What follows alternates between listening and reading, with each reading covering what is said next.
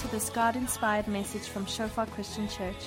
We trust that you will enjoy today's message and that it will encourage you to grow deeper in your relationship with Christ our Savior.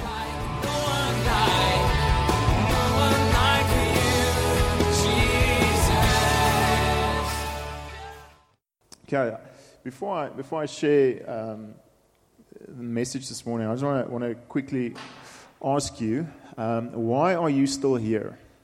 I'll explain. Okay, I want you to turn to one another. Okay, and I'm not asking you why are you still in Johannesburg and not at the beach. Okay, that's not the question I'm asking. The question I'm asking is, why are you still here on this earth? Okay, why are you still here? Okay, turn 2 or 3 to one another. Just have a quick 1-minute conversation. Don't overthink it. Just quickly answer. Okay. The reason I ask that question is depending on what your answer to that question is. Depending on what the answer to that question for you is going to determine how you're going to live the rest of your life. Okay? Depending on how you understand the question as well. I'm going to get back to this question now, but key thing is depending on how you answer that question is going to depend on how you actually live the rest of your life. And just pray for us. Lord, I thank you that this morning, God, that you awaken us, God, to your presence. That you draw us into your Father's arms. We thank you that we can be your children. We thank you that you've made a way. And I pray, God, that this morning, God, that you would just continue the work that you've started in us by making us more and more into your likeness, God. Teaching us how to follow you in all areas of our lives, Lord. In Jesus' name. Amen. Amen. This morning I want to talk about mission critical. Now, for a lot of people are like, what are you talking about mission? For those that like war movies, you'll like the sermon. If you don't like war movies, it's okay.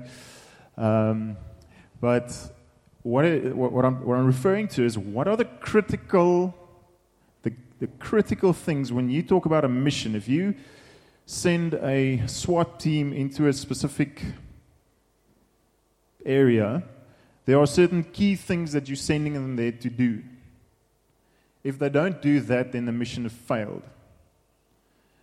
Let's talk about a woman giving birth.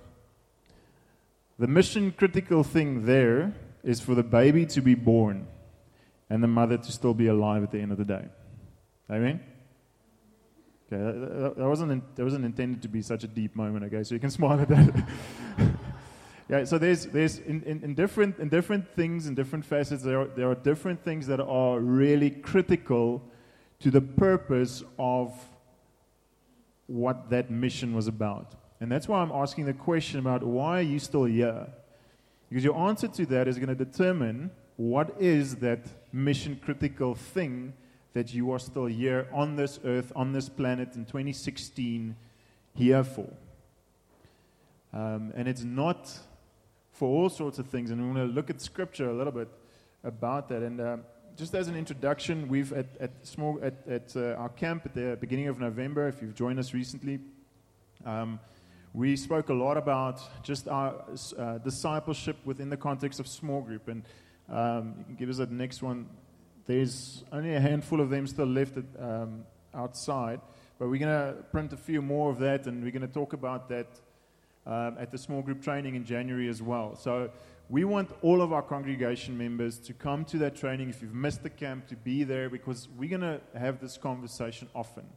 We've tried to put a 1-pager together where the key crux of it in terms of discipleship and that specific thing more related to small groups, how does that fit together? We've tried to put like a 1-pager, try to put the bare minimum in it, and we want our whole congregation to know what's going on there.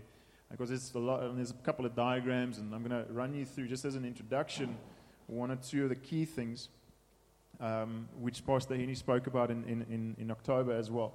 He spoke about that there's 3 irreducible minimum, in a sense, elements that you need for discipleship. Now, I'm not going to go into the whole conversation about what is discipleship necessarily, etc. Pastor Annie has been speaking about that, and we are going to continue to speak about that. But there are three key elements, and that's the Spirit, the Word, and people. Without one of those three, discipleship can't happen.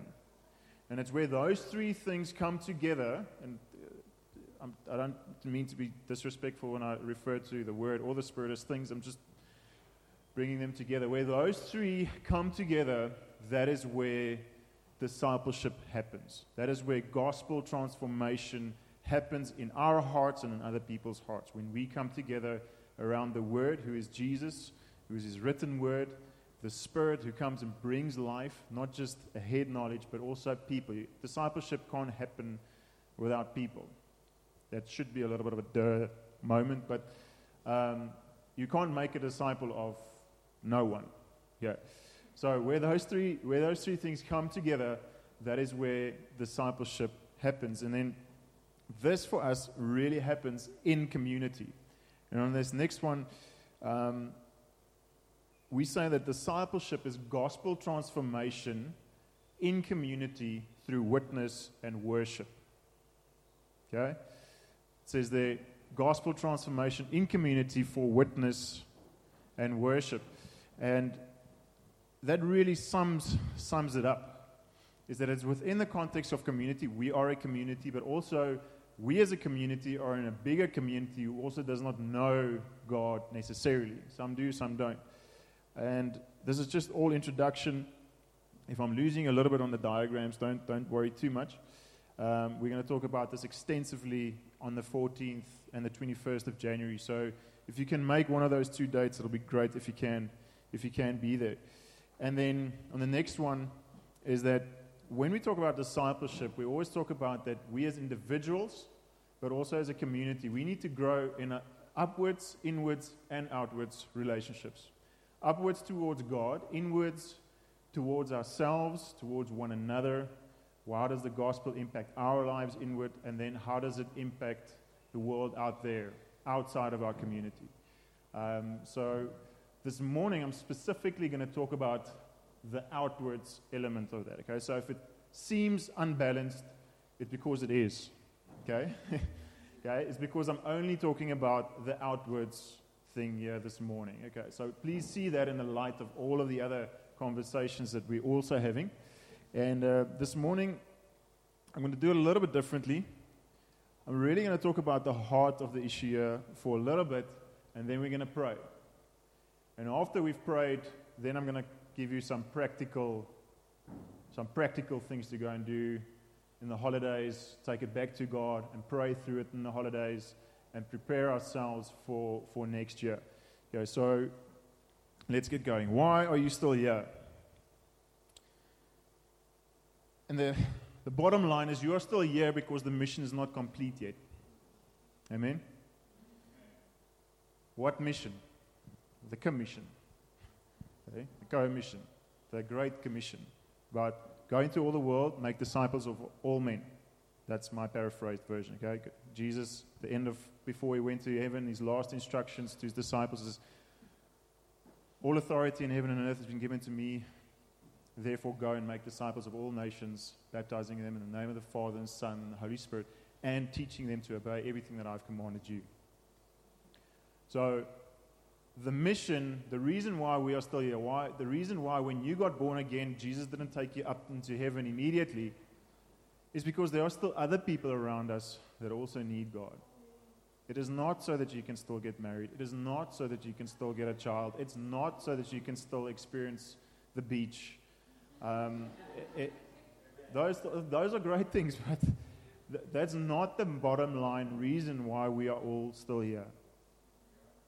And yes, a part of the reason why we are still here is to worship God, but we're going to worship God in heaven as well.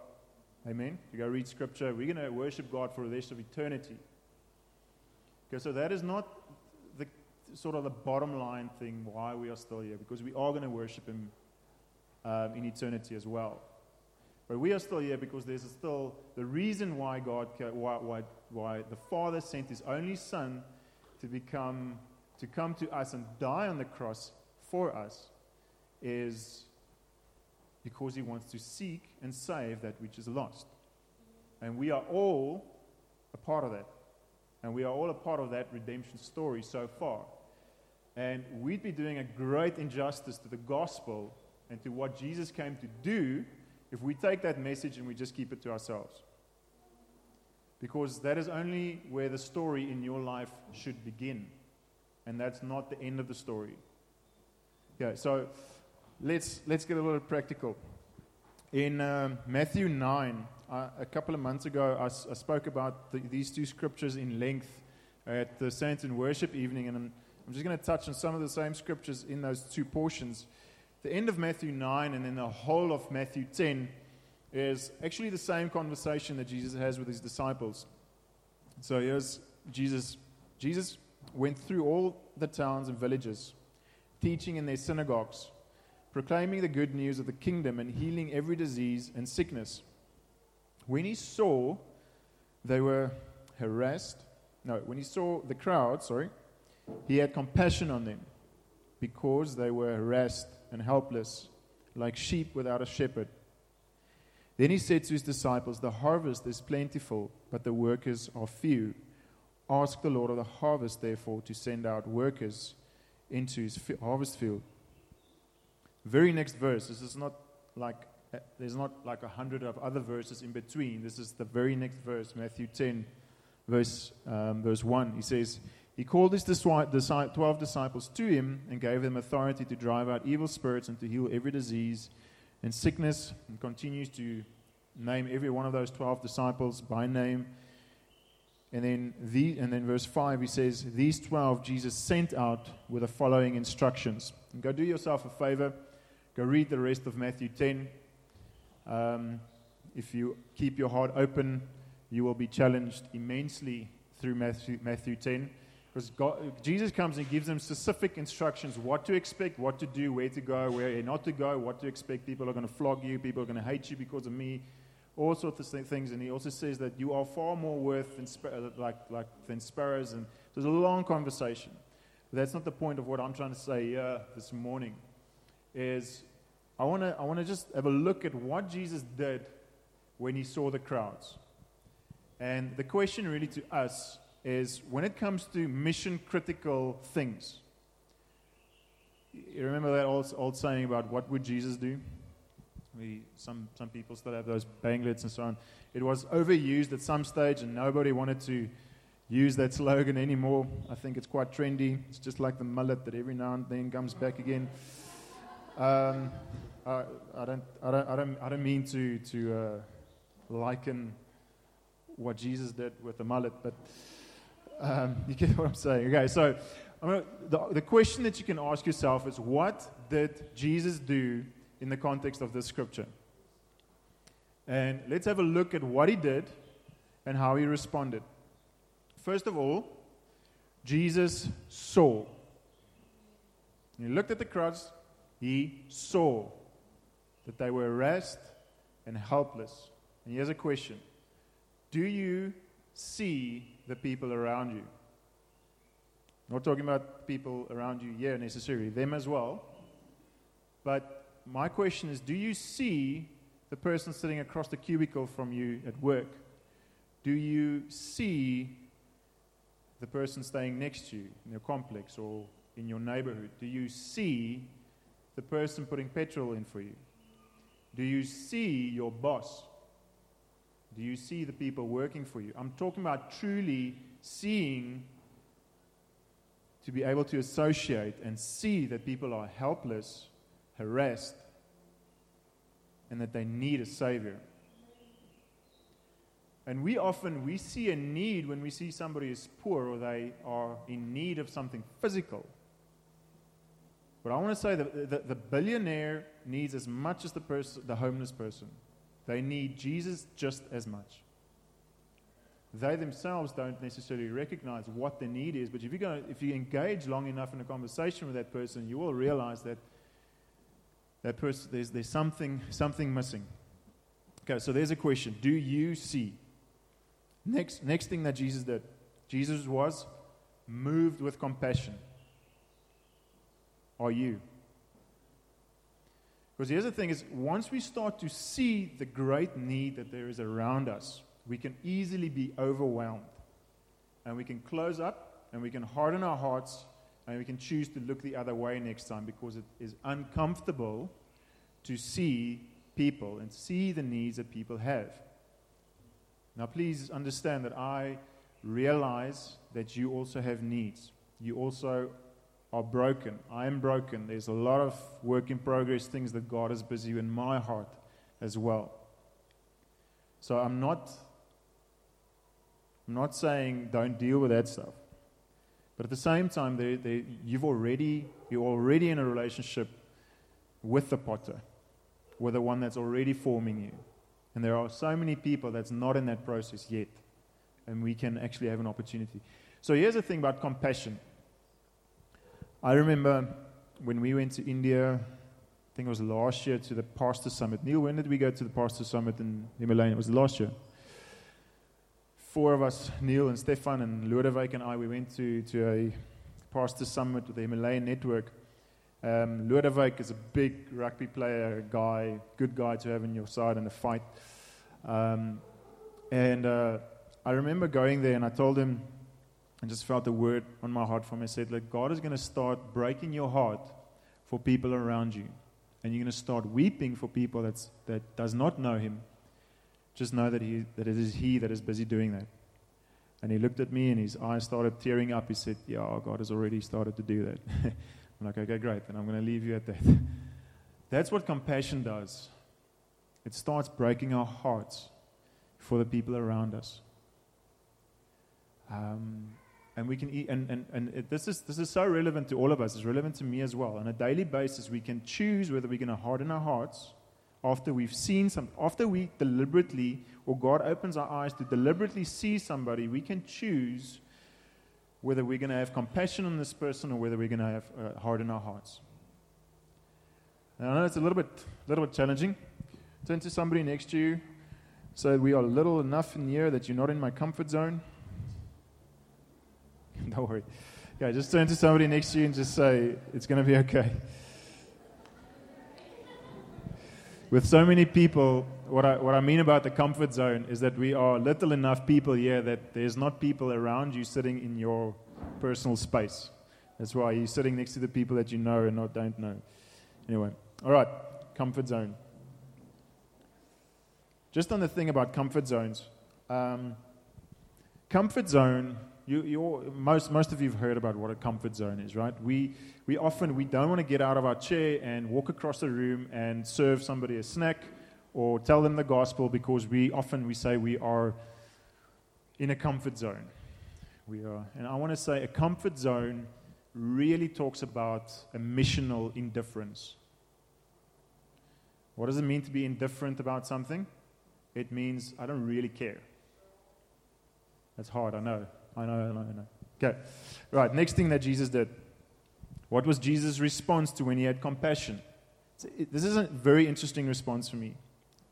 Okay, Jesus' response is he turns to his disciples and he tells them, pray to the Lord of the harvest to send out laborers into the harvest field. So Jesus doesn't address the need of the crowd, which he sees. He turns to his disciples and he sees this as a discipling opportunity for his own disciples. He realizes the need is much bigger. He could probably have done it himself. But after he goes to heaven, the disciples needed to take that commission forward. They needed to go further with that. And I want to say that if you're going to start praying for people, okay, obviously in this context, Jesus is teaching his disciples to pray for more laborers. He didn't tell them pray for the harvest, because he was saying the harvest is already ready. Pray for laborers. In whichever context, whether you're praying for the people around you or whether you're praying for laborers, the point is the same. It's about the harvest. And the moment you start aligning your heart to reach the harvest, I want to say that is the bridge between having compassion and actually doing something about it. We often don't do something about it once we've had compassion on them because we don't pray about it. Okay, so I want to say that ask God to open up your eyes to see the people around you, to really see them. to see their spiritual condition and that they need Jesus. They need a Savior. And once you do that, you're going to start having compassion for people. And once you have compassion for the people, you start praying for those people and you start praying for more laborers. But here's a warning. What does Jesus do after he teaches his disciples to pray for laborers? He sends those guys out who just prayed for laborers. He sends them out into the harvest field. So what we often do is, Lord, raise up laborers to go and to reach these people. And we want to outsource that duty. We want to insource. I will be the one worshiping you in church. I will be faithful in small group, but don't send me out to my colleague across the room. We want to outsource the responsibility of the gospel message that God has imparted into us. We want to outsource that to the evangelists, or to the Go Josie team, or to the pastor. It's very quiet in here. Okay. It's all right. It's good news. Okay, amen. I know it's very challenging, and it challenges me as well. So Jesus' last response in this context is he sends. In Matthew 10 verse 1, where he sends them. And here's the last question is, are you willing to go? Are you willing to see? Are you willing to have compassion? Are you willing to pray for the harvest and pray for laborers of the harvest? And are you willing to go? I believe those are the 4 key questions that God wants to hold in front of all of us. And all 4 of those questions come back to the question that I first asked. So why are you still here? You can have a comfortable life for the rest of your life. I want to outright say it. You're not here to be a doctor, first and foremost. That is maybe a part of the outflow of why you are still here. But you're a doctor so that you can minister the gospel to other doctors and to patients. You're an engineer to minister the gospel to other engineers and build some stuff.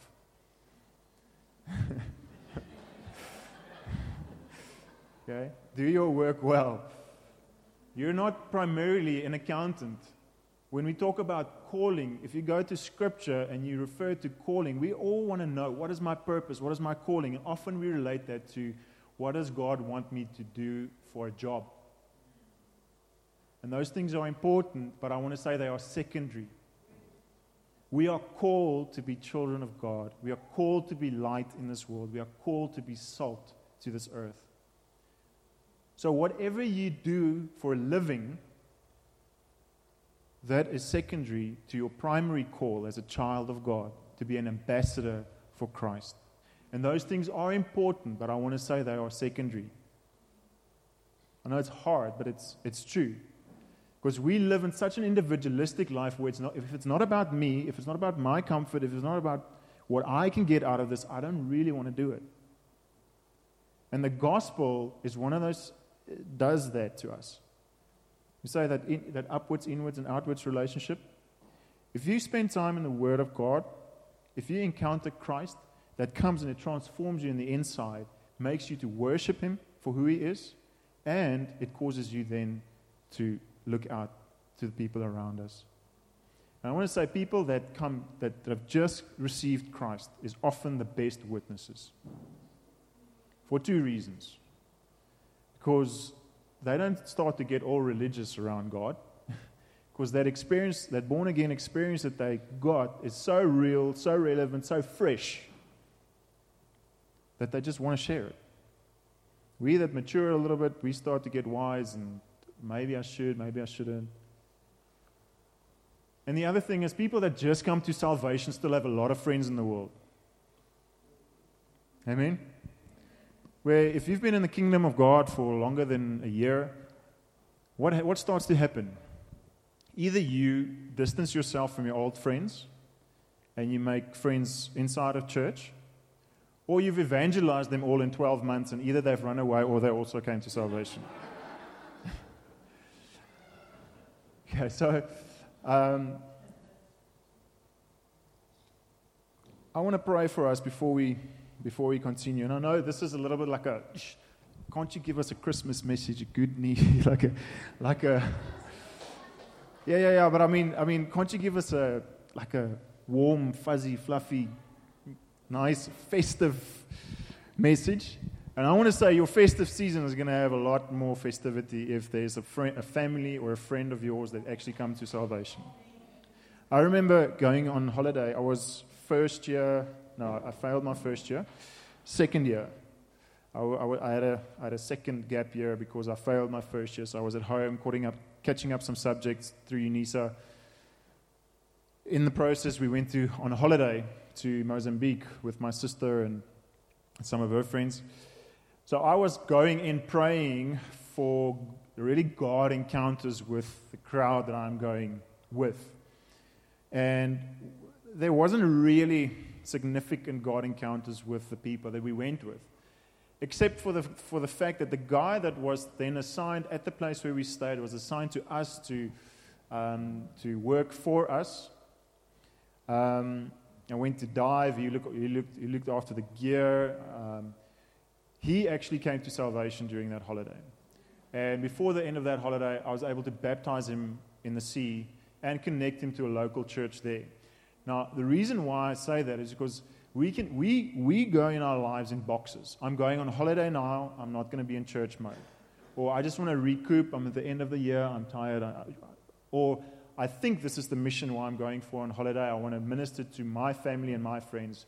But then God brings us across this random stranger whose life he just flips around completely.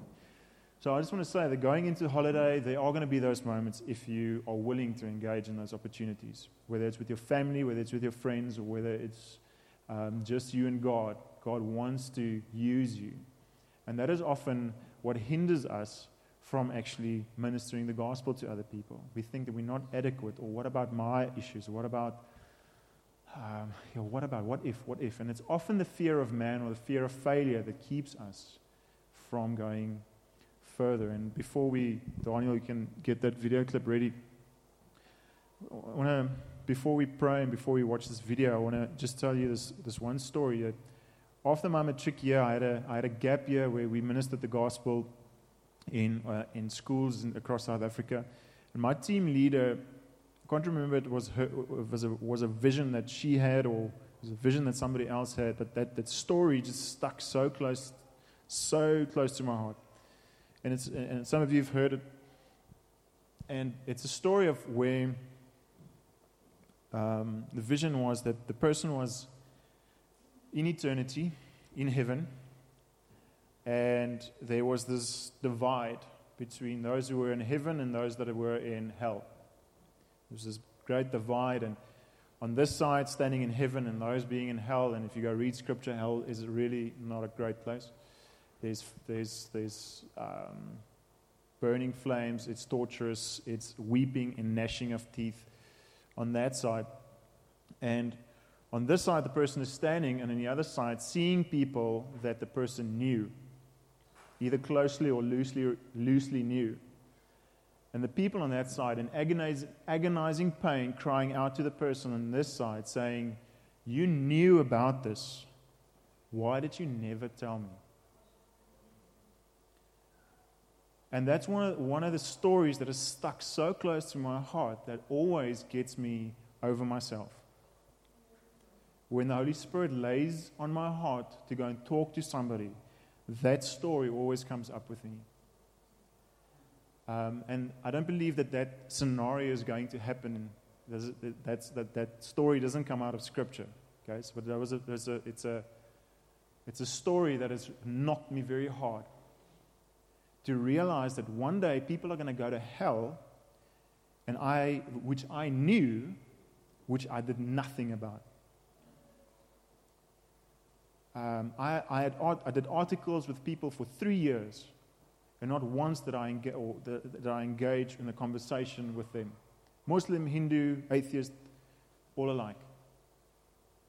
There are some people that I reached out to, those who I felt more comfortable to do it with. And that's great, and that is a part of the process. But I want to say that don't just go out here and start shooting left, right, and center. Engage with the power of the Holy Spirit. The Holy Spirit will lead you to know what to say. Some people aren't ready to hear the gospel. But be deliberate in how can you engage in a relationship with that person in order so that you can build a bridge for the person to be able to receive the gospel. And I'm going to talk about some practical things after we've prayed. Okay, Daniel, you can show us this video. Father, we want to thank you that you've sent your Son to die for us, God, to save us. You've sent your Son to die for us while we were still sinners. And we thank you that you've washed our sins away as we've put our faith in you, as we've made you our Lord, as our God. And we choose to follow you, God, no matter what the cost. Lord, this morning I realize, God, that this message is not an easy message, God, and it's not a comfortable message.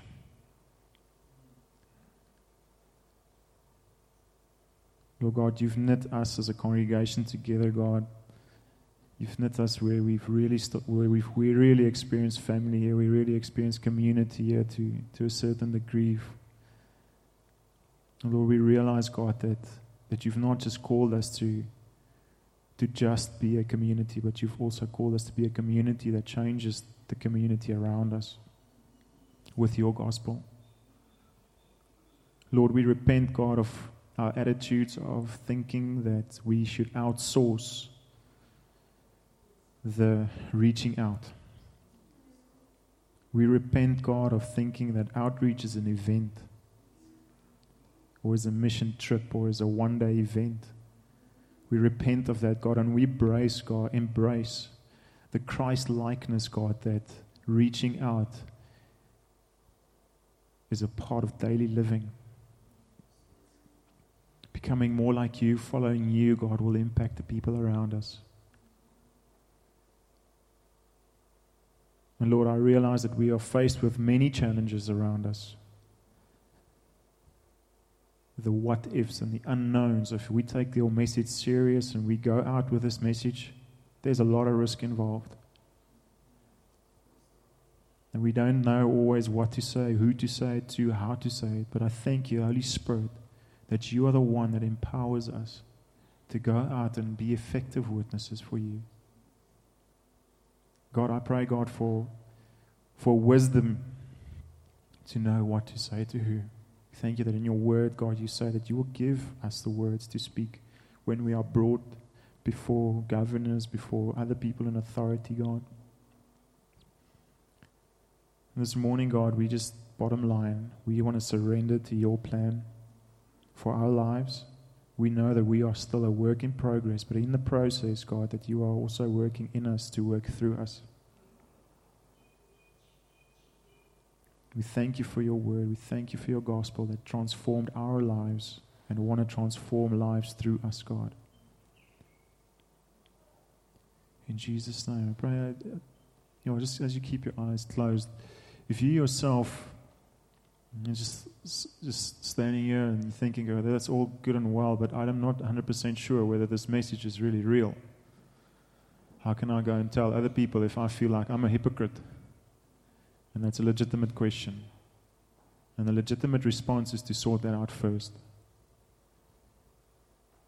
The legitimate response is to come to Jesus and acknowledge Him as your personal Lord and Savior. Not just Savior, Lord, the one that calls the shots, the one whom you follow. Whether it's in between tax collectors or into prostitutes or wherever it is that He calls you, you will follow. So if you relate to that, where you feel like if you had to go and tell people about Jesus, that you'd feel like a hypocrite, that you feel like my own relationship with God is not intact at the moment, I want you to just be bold and just respond to that by just raising up your hand. Everybody, just keep your eyes closed. Thanks. If you've raised your hand, you can lower it again. Just as a sign to go and say, Lord, I want to take this message serious, but I'm a little bit in bits and pieces in my own relationship with you. Thanks. I see your hand. If you want to lower it, you're welcome to lower it again. I'm not going to call you out, but I've specifically not asked the worship team to come to the front here because out there in the world, there isn't dramatic lights. There isn't music that's going to play when you start ministering the gospel. Where the tire meets the road is where you are real with God. And there's no music in the background that plays when you're going to face certain challenges out there. This is a safe place here to deal with it right now. So if you face opposition outside here in the world for standing up for the gospel, you are going to face opposition. Make a peace with that. I want to say if you can't make a peace with it in a safe place like this, you're going to struggle to make a peace with it out there. I want to specifically just pray for the people that raise their hands. And you don't have to pray after me, but I just in your heart and at the end just say amen as an acknowledgement to God that you agree with that prayer for you. Father, I come to you, Lord, and I realize, God, that I've wandered a bit away from you, God, and I feel like my own relationship with you are not in order, God, is not in a good place. And I really will feel like a hypocrite if I had to take out your word to people around me. Lord, I come back to my first love, which is Jesus. Lord God, may anything and everything that I do, God, flow from that place of you being my first love. Being a husband, being a wife, being a mother, being a father, being a friend, being a colleague. May everything that I do, God, flow from that place where you are my first love. You're my first priority. And I live in everything that I do. I live for you, God. I come back to you and I thank you that you wipe my sins away. You bridge the divide through the blood of Jesus. I thank you that I can sit in your lap. I can be embraced by your love. Thank you for a revelation of your love, of being a child of God in Jesus' name. Amen. Amen. You can have a seat.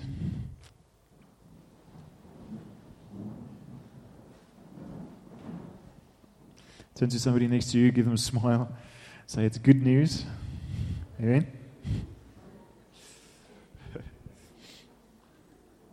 Okay.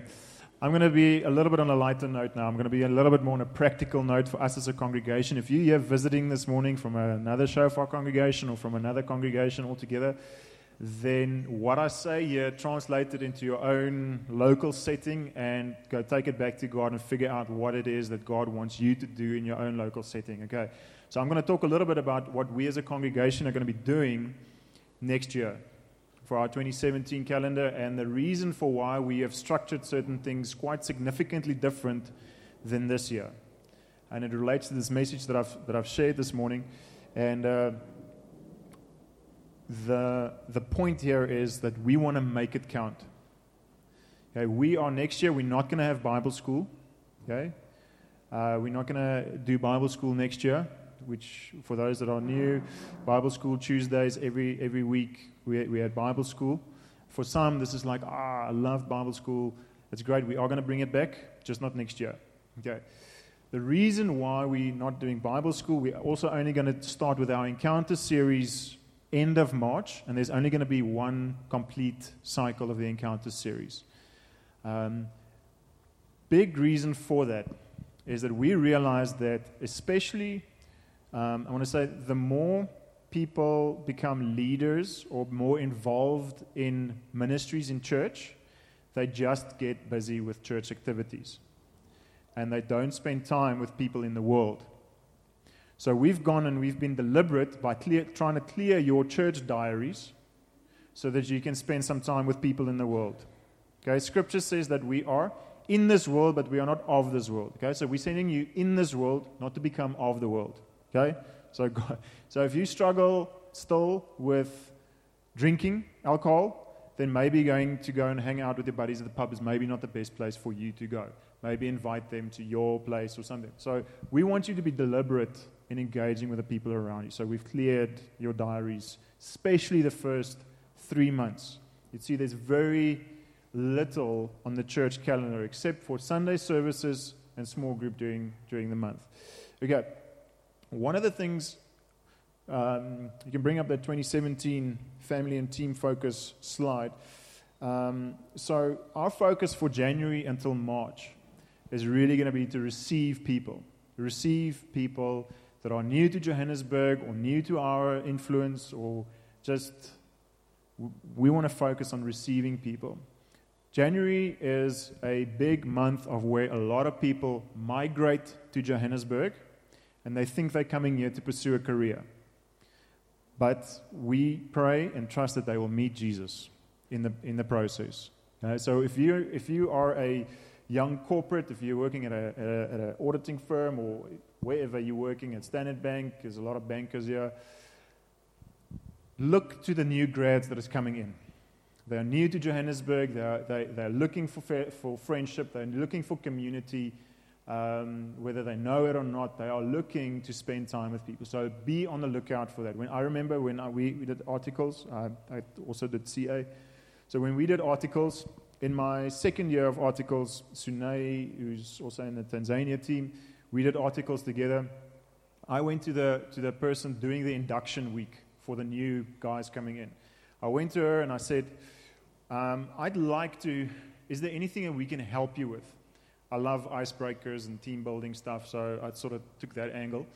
I didn't think that I knew much of an academic point of view to be able to contribute anything, but I just said, I'm keen to help. And she said, okay, cool. And I just said, what do you have in mind? So I'm like, okay, well, let me just do a get to know one another icebreaker when they arrive first. So on the second day, Sunay and I came in and we did just icebreakers. What that did is that immediately on their second day at the job, that built a bridge of relationship to somebody else at the workplace. And because it's a get to know one another exercise, I get to know them on the one side. And then I said, okay, tomorrow morning, you guys only have to be here at 8, but tomorrow at 7 o'clock, Sunay and I, we're going to share a little bit of our life stories and how we came up to be at this place in our life. So if you want to come in a little bit earlier, then just come, because you can't do it as a compulsory thing to everybody there in today's society. So a few of them came the next morning. So those are ways of how you can bridge gaps for people, of building relationship, and that opened up a lot of doors to a lot of people's hearts to be able to minister the gospel. So that I'm just using that as an example. Try and see around you what are the processes that you can do. If you're a student, most of the students are away, but if you're a student, first years come flocking in the beginning of the year. And just on the side, man of peace principle.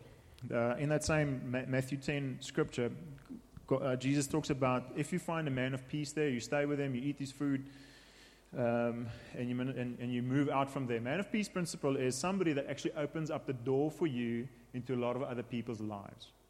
And go and ask God, who are the men of peace or women of peace around you who, if that person came to Christ, would have a whole ripple effect.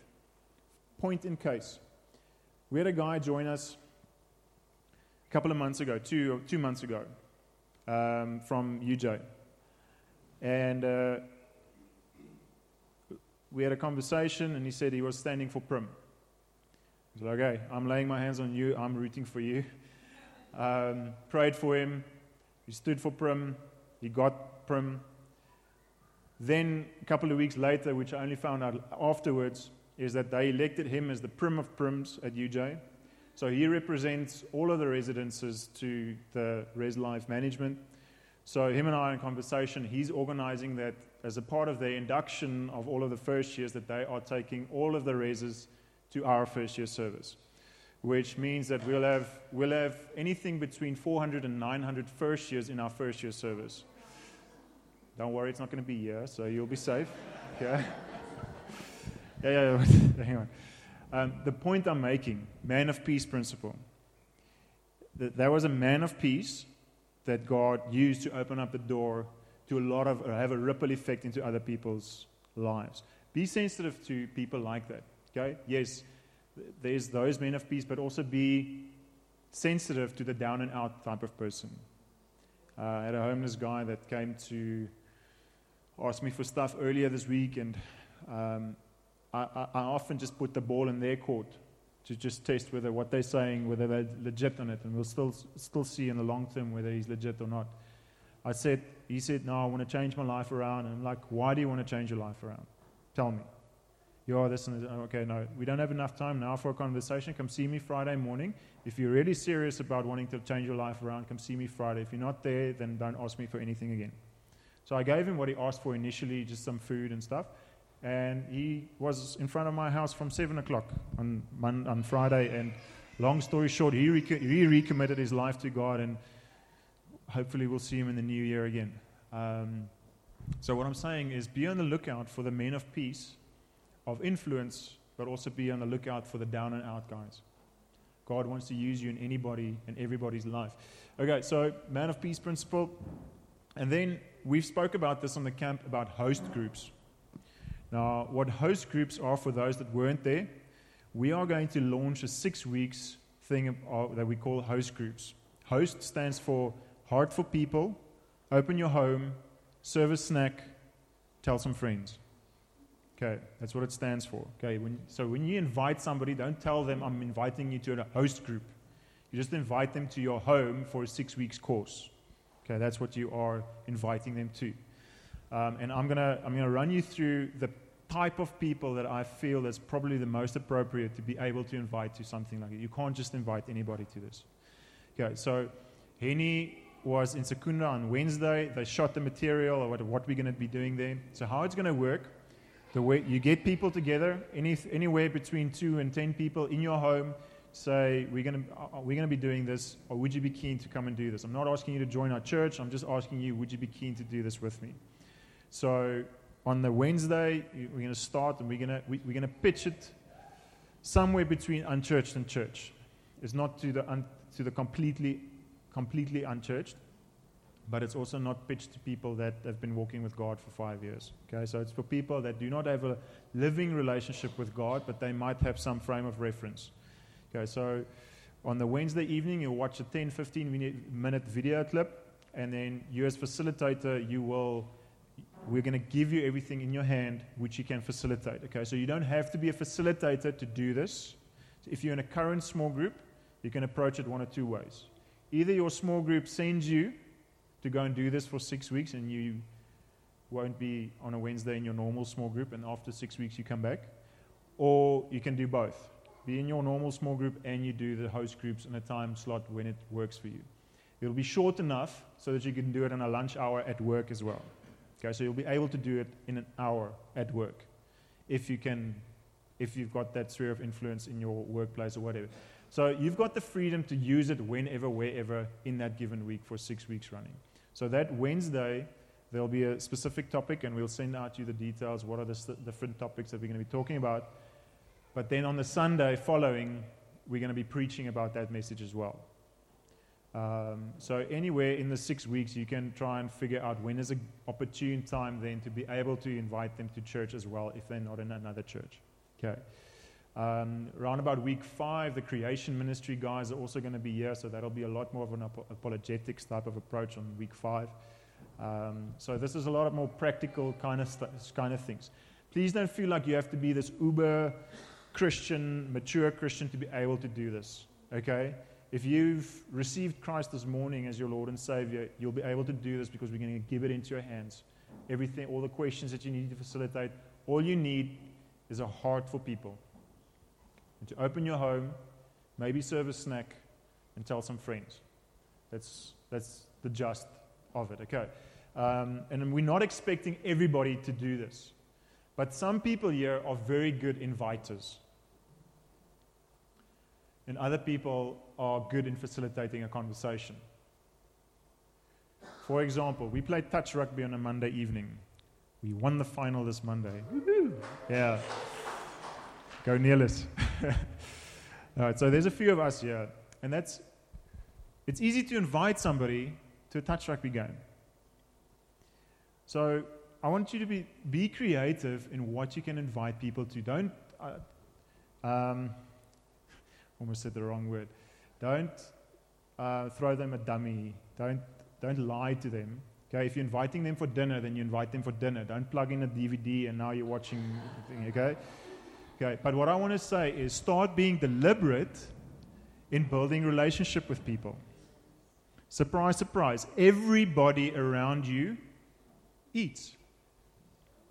Amen? Okay?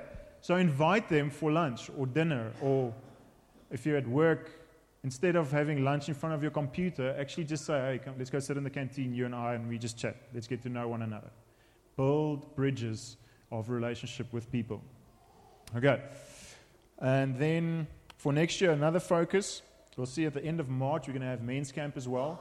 Now, men's camp as well as Awaken, it's twofold focus. The focus is inward focus and outward focus. It is to establish community amongst us so that we build relationship with one another, but it's also there that we can actually invite people out there into our community. Okay, so when men's camp and Awaken comes around, then that as well. So at the end of March, we're going to have men's camp. In May, we're going to have a Awaken women's retreat. Okay, so you will also go away, just not in tents. Okay, unless you want to stay in a tent, ladies. Okay, and then the other focus in the second semester, our outward focus is going to be our Sandton church plant. Okay, so we're working deliberately to having weekly services there. So we're uncertain about the timing yet. May, June, July is sort of the timeline of where we're looking at that. But also in that time is when we're starting with the Encounter series, is where people that we have reached, we want to disciple them. We want to equip them. So if you brought a new person into your small group, then you say, I will go with you to Encounter 1. Or I will go with you to Encounter 2. Or let's go and do Legacy. Let's go and do Liberty, or whatever. Okay, so we're not outsourcing our discipleship. Okay? Small groups is where discipleship should happen. You take them by the hand and you walk the road with them. Amen. Okay, so last thing that I just want to mention to you guys, we've got 5 minutes and then I'll be done, is your oikos world. Your what? I know. Okay, oikos is a Greek word for family, or in the Greek context, it was more related to your immediate sphere of influence. Those who worked for you or those that were in your immediate contact. So it's typically about 8 to 15 people that would be in your oikos world. Okay, so that is where the word comes from. So in our context, it refers to your family, your friends, those who you have regular monthly or weekly contact with. Okay, your oikos world. It'll typically be your family, your neighbors, your co-workers, your friends, your local barista, Okkert, and the guys. Other parents, the parents of the children where your child goes to school, your professor, teacher, your mechanic, your grocery store clerk, your hairdresser, Melindy, roommate, your gardener, whosoever, okay, that you get in regular contact with. That describes your oikos world. Okay, they can be typically it's believers and non-believers alike describe your oikos world. Okay, but now I want to quickly just on this next slide just show you what in terms of unbelievers, people that do not know Jesus. Okay, with inside of your oikos world.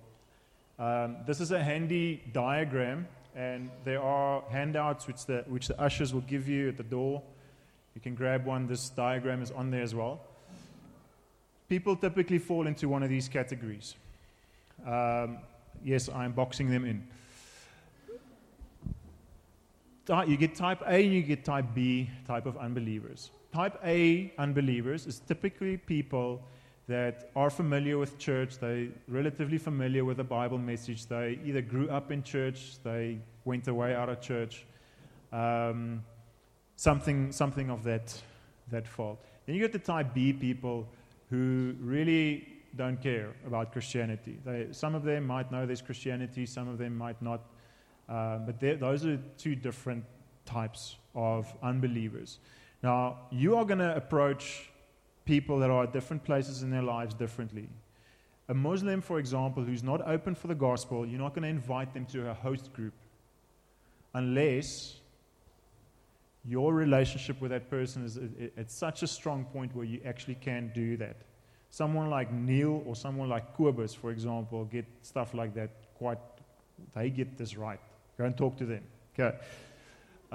where they can get the atheist and the Muslim, they can get them to a place of where you can actually engage. But if you talk to them, ask them how many meals they have with them, where they don't even have conversations about the gospel at all. So it's a slow cook process, not microwave.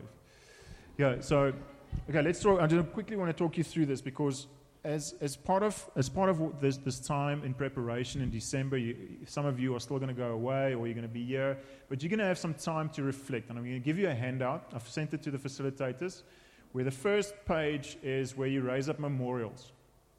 Go and listen to Pastor Henny's sermon of last week. He spoke about memorials, where you just come in thanksgiving to God about who He is, what He's done, especially either through this year or in the past. And it's important to come to God with thanksgiving at any time in our lives, really. But it's really special at the end of the year just to come and reflect about what the year has in the past. And then specifically, then you're going to move on to what is God telling you about us as Shofar Johannesburg? Where do you feel God is leading us as Shofar Johannesburg? Where do you feel God is leading your small group? And what do you feel God is saying to you personally for the year ahead? And then the other thing is, then you're going to evaluate people. You're going to start praying and asking God, who do you want me to deliberately build a relationship with? And this is going to help you to sort of figure out what can you do, what can't you really do with a person. Okay, so let's just run through those quickly, and I'm going to pray, and then you can go. Okay, so type A unbelievers is people that are like us. Okay.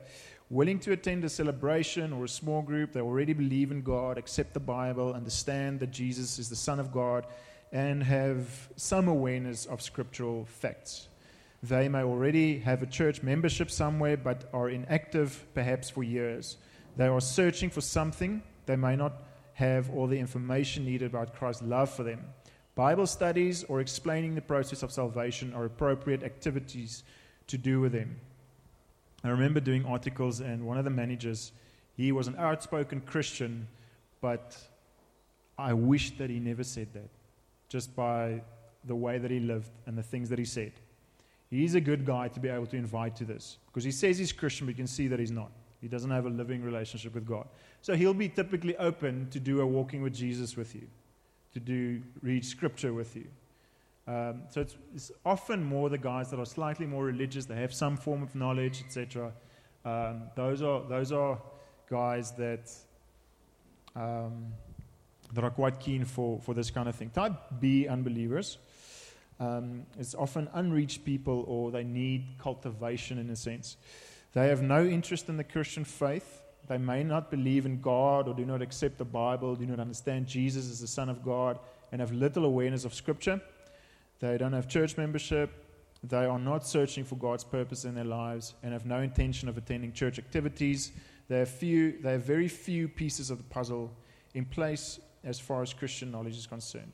Bible studies or discussing the process of salvation are not appropriate activities to do with them at the start. There must first be a time of developing relationships, exposing them to the reality of the living Christ in our lives. Okay, and here's some practical tips that I want to give to you, no matter where the people that is in your oikos is there. Okay, consider to have a meal once or twice a week with people that do not know God. At work, or invite them to your home, or whatever. A lot of the guys here, they have braais together, whatever, invite them there. It's amazing how people pick up that you are different. Not so much by what you say, but by what you don't say. Or what you don't do. Okay. Here's another question. What do you like to do in your free time? You don't have to shout it out, but what do you like to do in your free time?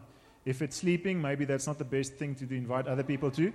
But if it's jogging, if it's cycling, if it's touch rugby, do what you like to do, but just invite unbelievers with you.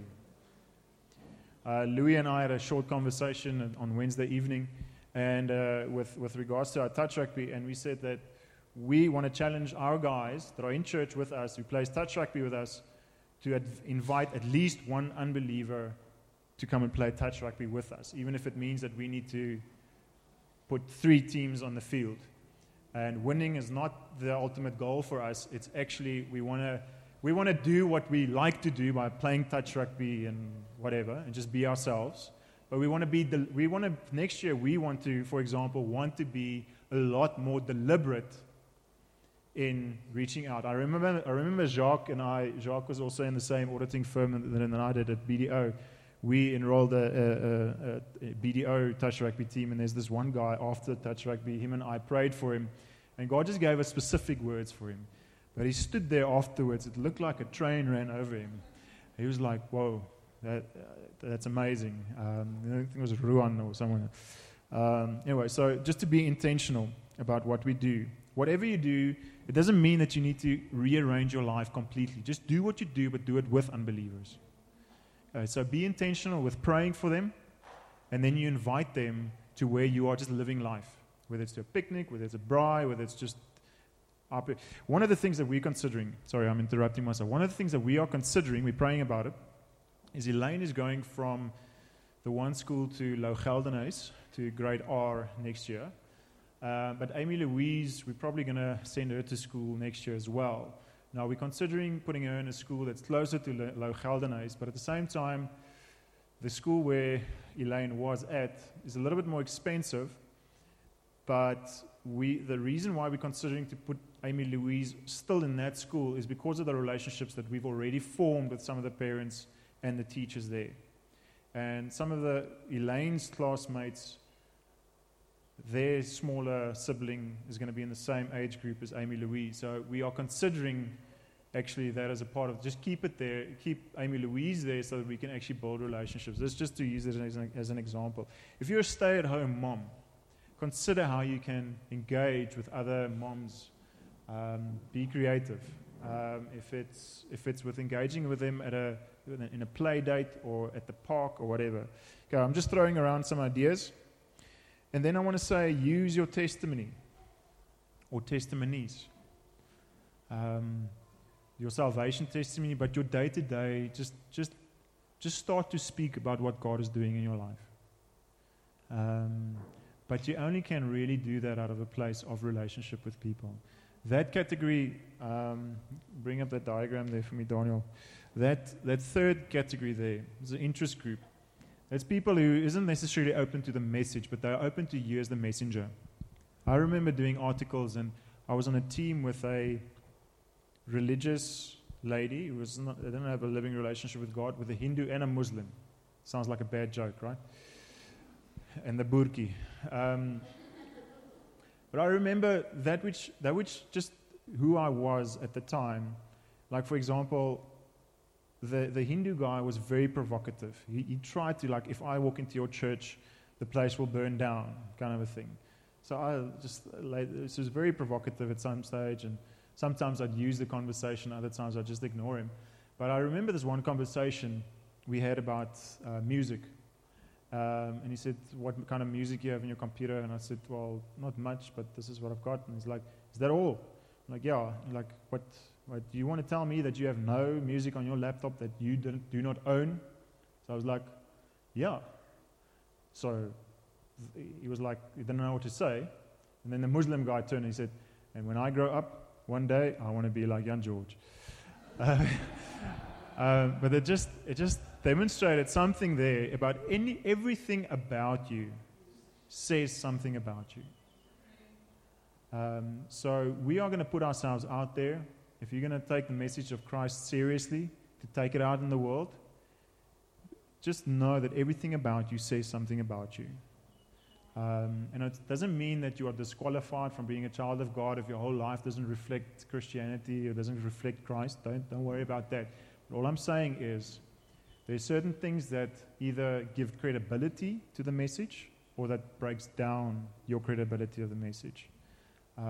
So be aware of that. And per se, there's nothing wrong with drinking a beer or a glass of wine. But if God tells you, when you are amongst your colleagues, I don't want you to drink a beer, then be obedient to it. Don't ask him 101 questions. It's just because of the message that it's going to portray outward. If God tells you, I remember in my first year of articles, I'm going to close with this story and then pray. First year of articles, I stayed in Kempton Park. Christine was staying in Sunning Hill. Was working in Houghton. I had class 3 times a week in Randburg, so it was just everywhere. And then on weekends, I'd try to see Christine while we were dating in the evenings, and sometimes because it's far, I'd sleep over at her place. I mean, I'd sleep over on the couch, and she's in her bedroom or whatever. And I remember Yaku. We had this celebration last week. Pastor Yaku, he came to me and said, it's not so cool that you're actually sleeping over there. And he spoke to me and he said, it's not about what you do or don't do. It's about the message that it portrays to all the people that's around her. And she stayed in a complex. People in the world automatically make the connection that you are sleeping over and therefore X, Y, and Z. You figure that out yourself. Okay. And therefore, to be a credible witness, I decided to, okay, you know what, even if it's late at night, I'm going to drive back to where I was staying at the time. All right, let me pray for us. Does this help you a little bit for next year? There's about 50 of these handouts, which the ushers will give to you when you walk out. If you don't get one, just ask your facilitator to just forward you the email that I've sent to them during the course of the week. It's got the 2017 calendar on there. There's only about 25 out of the calendar there, and about 50 of the other handout. That will help you to plan your own discipleship for next year, but also it will help you to be deliberate in how to build relationships with other people around you. And if you're a very, very shy person, don't worry about it. There are shy people out there that need you. If you're a very outgoing person, but you can't physically follow them all up, get your small group members to help you out to follow those people out. There are shy people around you which would love, if you just get the people there, would love to walk the road with them. Okay, so let's pray. Father, I thank you that we can just lay down our own agendas for 2017 before you. And Lord, I pray that for as a congregation, as an individuals in this congregation, God, that you would really help us to align our lives, align our day-to-days with your plan for our individual lives and for our congregation's lives. Lord, we stand in faith, God, for a harvest next year to come in. But Lord, as we stand in faith, God, we look at ourselves and we know that you're looking back at us, saying, are we willing to go? And we ask you for the laborers. I ask you for the laborers that are sitting here in front of me, God, that you would prepare us to go into our everyday lives. People that we have contact with that nobody else have contact with who knows you. Lord, we pray for those hearts of those people, God, to come to you. We pray that you would open up their eyes to see you. And more so this morning specifically, God, I pray that you would open up our eyes to see the people around us, to embrace a heart for the lost around us, and that we would be serious about taking your message to the people around us, your message of reconciliation, God. May we not waste one day next year. Yes, there are times where you're calling us to rest and just sit at your feet. And there are other times which you are sending us out to go and live missionally every day. Pray that you would awaken us, God, for the needs of those people around us. Whether it's the homeless guy, or whether it's the CEO of a company, whether it's another mom, or whether it's a grandfather or a grandmother. Thank you, God, that your message doesn't change, God. And I pray that you'd help us just to be bold, to take your message out to our world. And I pray blessing, God, over those that are still going to be traveling for holiday, and those that are going to remain here and stay here up to wherever people are going to be, God. I pray, God, just for such a time of refreshing in your presence, that we would not enter into 2017, God, just with almost feeling like it's on our last breath, but that we would really catch our breath. Pray for just the influx of your living waters into our lives, and that we would live life with the exuberance of life which only you bring. And we choose to live our lives for you, Lord, in Jesus' name. Everybody said, Amen.